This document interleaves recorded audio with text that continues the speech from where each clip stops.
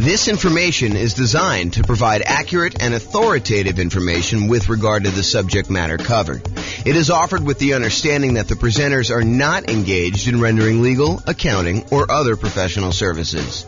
If legal advice or other expert advice is required, the services of a competent professional should be sought. Welcome to the Real Estate Financial Planner Podcast. I am your host, James Orr. This is episode 17. Today we're going to continue with Norm and Norma's story. Way back in episode 12, Norm and Norma considered saving up 15%, 20%, or 25% down payments and buying short-term rentals.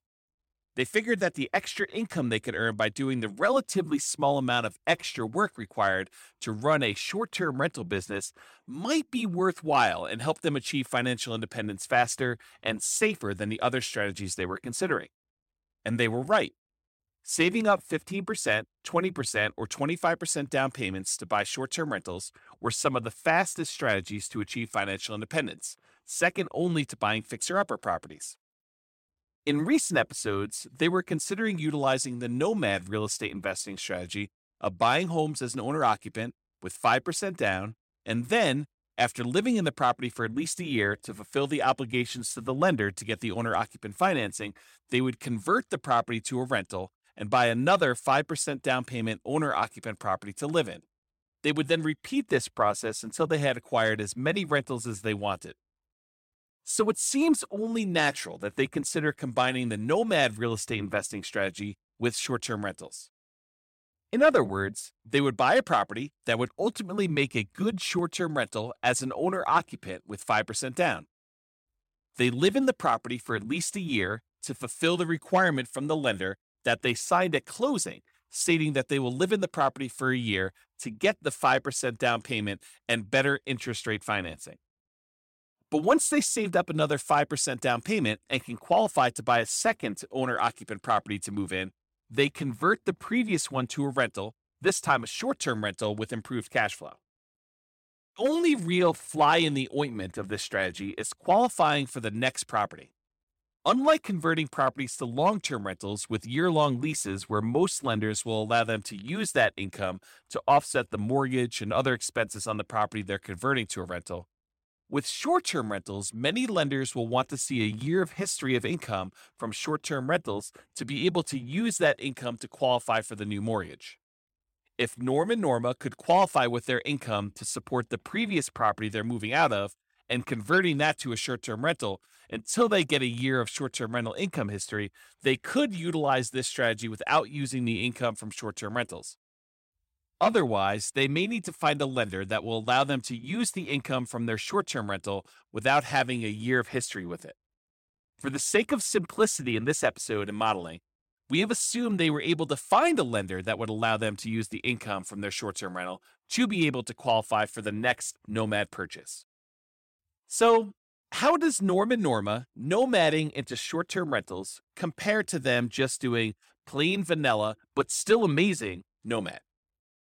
Doing plain vanilla Nomad took 26.42 years from when they start until they're able to support themselves from their investments without working their jobs anymore. But if they do Nomad, but convert the property they were living in into a short-term rental instead of a long-term rental, it would take them only 16.58 years.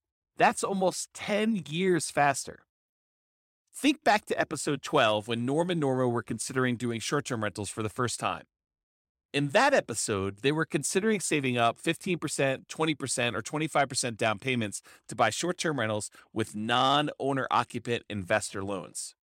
Back then, it took them somewhere between 23.58 years and 24.58 years to be financially independent with short-term rentals with investor loans and not moving into each property first. And that was a really impressive time to achieve financial independence. Heck, it's still about 2 years faster than doing traditional plain vanilla Nomad, which is amazingly fast. However, combining Nomad with short-term rentals improves the speed to financial independence by about 8 years at the cost of having to move into 10 properties. Norm and Norma will need to evaluate for themselves, as you may need to evaluate for yourself, Is stopping working your job and being financially independent 8 years sooner worth the hassle and inconvenience of moving 10 times? Maybe, maybe not. That's a personal decision. I'll put a link to a page where you can see charts comparing Nomad into short-term rentals to doing short-term rentals as a non-owner occupant in the show notes. But I'll primarily focus on comparing traditional or plain vanilla Nomad to nomading into short-term rentals for the rest of the episode. Back to our story about Norm and Norma. Part of what allows them to be financially independent sooner is that they're able to acquire properties faster. The extra income from the short-term rentals helps them in two important ways. First, it allows them to save up for down payments faster. So if the limiting factor in them buying properties was down payments, this helps. Second, it allows them to have higher income when calculating debt to income.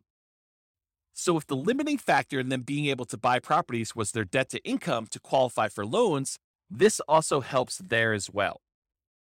That means they're able to acquire their 10 properties considerably faster. Once they own the properties, they've locked in their mortgage payment, the principal and interest expenses on the property, and they then get to benefit from increasing rents over time with a large portion of their expenses fixed. Of course, the taxes, insurance, and maintenance on the properties do creep up with inflation, just like rents do, but they're relatively small part of the overall expenses on the properties. Having the mortgage payment, which is a large part of their expenses on the property, be fixed, they get a leveraged benefit from increasing rents on their cash flow. In fact, by the time they're financially independent doing the Nomad to short-term rental property strategy, in month 199, the difference in cash flow is significant. They're generating over $7,700 a month in net cash flow after all expenses on all their rental properties. Compare that to less than $2,000 with traditional plain vanilla Nomad. Now, I can't help but defend traditional Nomad, though.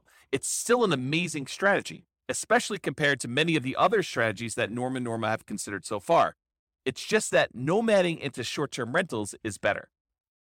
Now, that $7,700 and $2,000 per month in cash flow is in future inflated dollars. If we adjust back to today's dollars, it's about $4,700 per month and about $1,200 a month, respectively. Cash flow is important, but it's not everything. What about net worth? Is it better for Norm and Norma and their net worth to utilize short-term rentals? Yep, it sure is. By the end of our modeling, in year 60, they'd have just under $67 million doing plain vanilla Nomad. But if they add in short-term rentals, they end up with over $116 million. That's in future inflated dollars. If we adjust back to today's dollars, traditional Nomad is about $11.5 million in net worth compared to about $19.8 million if they added short-term rentals. That's about $8.3 million more by doing the extra work of short-term rentals. Those net worth numbers assume they maintain their same frugal standard of living for the entire 60-year period. I think most people would, at some point, let their lifestyle creep up just a little bit. What if we just looked at what standard of living they could support from their investments? Let's look at when they finally achieve financial independence with the traditional Nomad strategy in month 317. In month 317, they are finally about to generate $5,000 per month in today's dollars with traditional Nomad, enough to replace what they were earning and living on from their job. But at the same month, if they opted to convert their Nomad properties to short-term rentals instead of long-term rentals, they'd be living at more than 2 times their standard of living. Instead of earning about 100% of what they were earning, they're earning over 220% of what they were earning from their investments.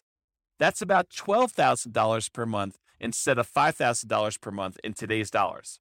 That's pretty significant. But what about risk? Is it riskier to do short-term rentals than to do long-term rentals? Normally, when we consider risk, there are a few go-to metrics we like to look at. First, debt to income, or what is the ratio of their debt payments compared to how much they're earning. Rent resiliency, or how much can rents drop before they'd have negative cash flow. Debt to net worth, how much debt they have compared to what their overall net worth is. debt to liquid net worth, also called debt to account balances, or how much debt they have compared to money in their accounts. And last but not least, months of reserves, how many months of reserves they have in their accounts. Let's run through each of these quickly. Let's start with debt to income. We talked about this briefly earlier. Higher income from short-term rentals overall helps with debt to income. So from a debt to income perspective, utilizing short-term rentals seems to have a lower risk profile compared to traditional nomading. How about rent resiliency? Well, higher income on the rentals by doing short-term rentals helps here as well. By having higher income on the properties, it means that rents can drop more before they'd have negative cash flow. So from a rent resiliency perspective, it looks like doing short-term rentals gives them a lower risk profile as well. Well, that's 2 for 2 so far in favor of doing short-term rentals. But how about debt to net worth? Well, acquiring more properties sooner means that they take on more debt sooner. That means that they have a higher debt load when using short-term rentals. Higher debt with a limited increase in net worth means their risk, as measured by total debt to net worth, is higher when doing short-term rentals. That is until about year 20. By year 20, they've acquired all their properties when doing short-term rentals, but they're still acquiring properties with traditional Nomad. With each new property acquired with a high loan-to-value loan, they are increasing their debt to net worth. So by acquiring properties later, they keep their debt to net worth higher longer. So for the first 20 years, from a total debt to net worth perspective, it is riskier for them to utilize short-term rentals. But for the remaining 40 years after year 20, it's riskier to do traditional Nomad with long-term rentals.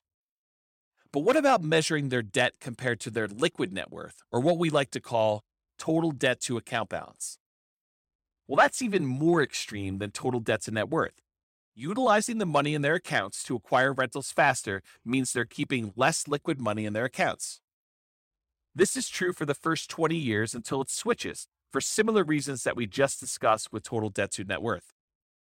Now we're tied up at 2 measures of risk in favor of short-term rentals and 2 measures of risk in favor of long-term rentals. Let's use reserves as a tiebreaker.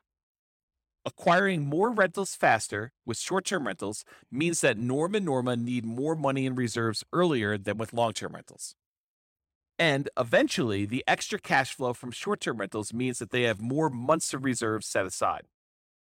However, in the short term, being able to have the income and debt to income to buy properties faster and not mandating that they keep a minimum number of months of reserves before being able to buy the next property means that they are operating dangerously low on reserves. If Norma and Norma really wanted to utilize the short-term rental strategy, we might want to rerun their plan with requiring they keep, let's say, at least 6 months of reserves for their personal expenses and each of their rentals before being able to buy the next property. This would slow down their acquisition speed, but it could reduce the risk considerably. Of course, we could use a similar rule for traditional Nomad too, requiring, let's say, the same 6 months of reserves for that too. If we have the same rule that requires 6 months of reserves in either case, couldn't we say that they could have similar risk profiles during the acquisition phase? In each scenario, they would have a full 6 months of reserves for their personal expenses, all of their rentals, including the one they were about to buy. So in conclusion, utilizing short-term rentals combined with the Nomad strategy can significantly improve their speed of achieving financial independence over nomading into long-term rentals. It can also give them a higher standard of living and or a higher overall net worth. From a risk perspective, they benefit from improved cash flow, but suffer from an increase in their debt load early on. And while the way we modeled it, they are living on the edge in terms of months of reserves, the risk from reserves could be the same regardless of whether they do long-term rentals or short-term rentals if we set the rule to only buy properties when they have the same number of months of reserves for both scenarios.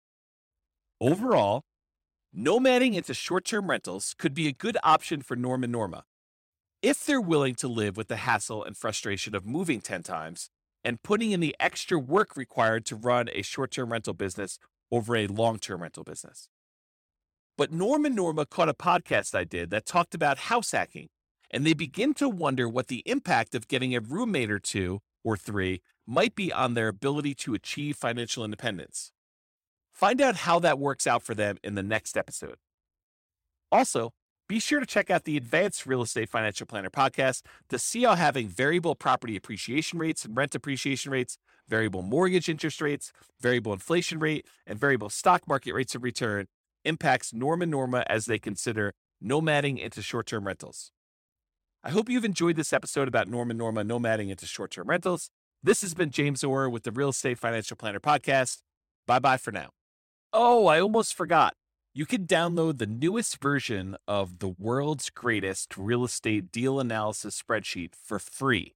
Just go to realestatefinancialplanner.com/spreadsheet to download it right now. It's amazing. Bye-bye for now.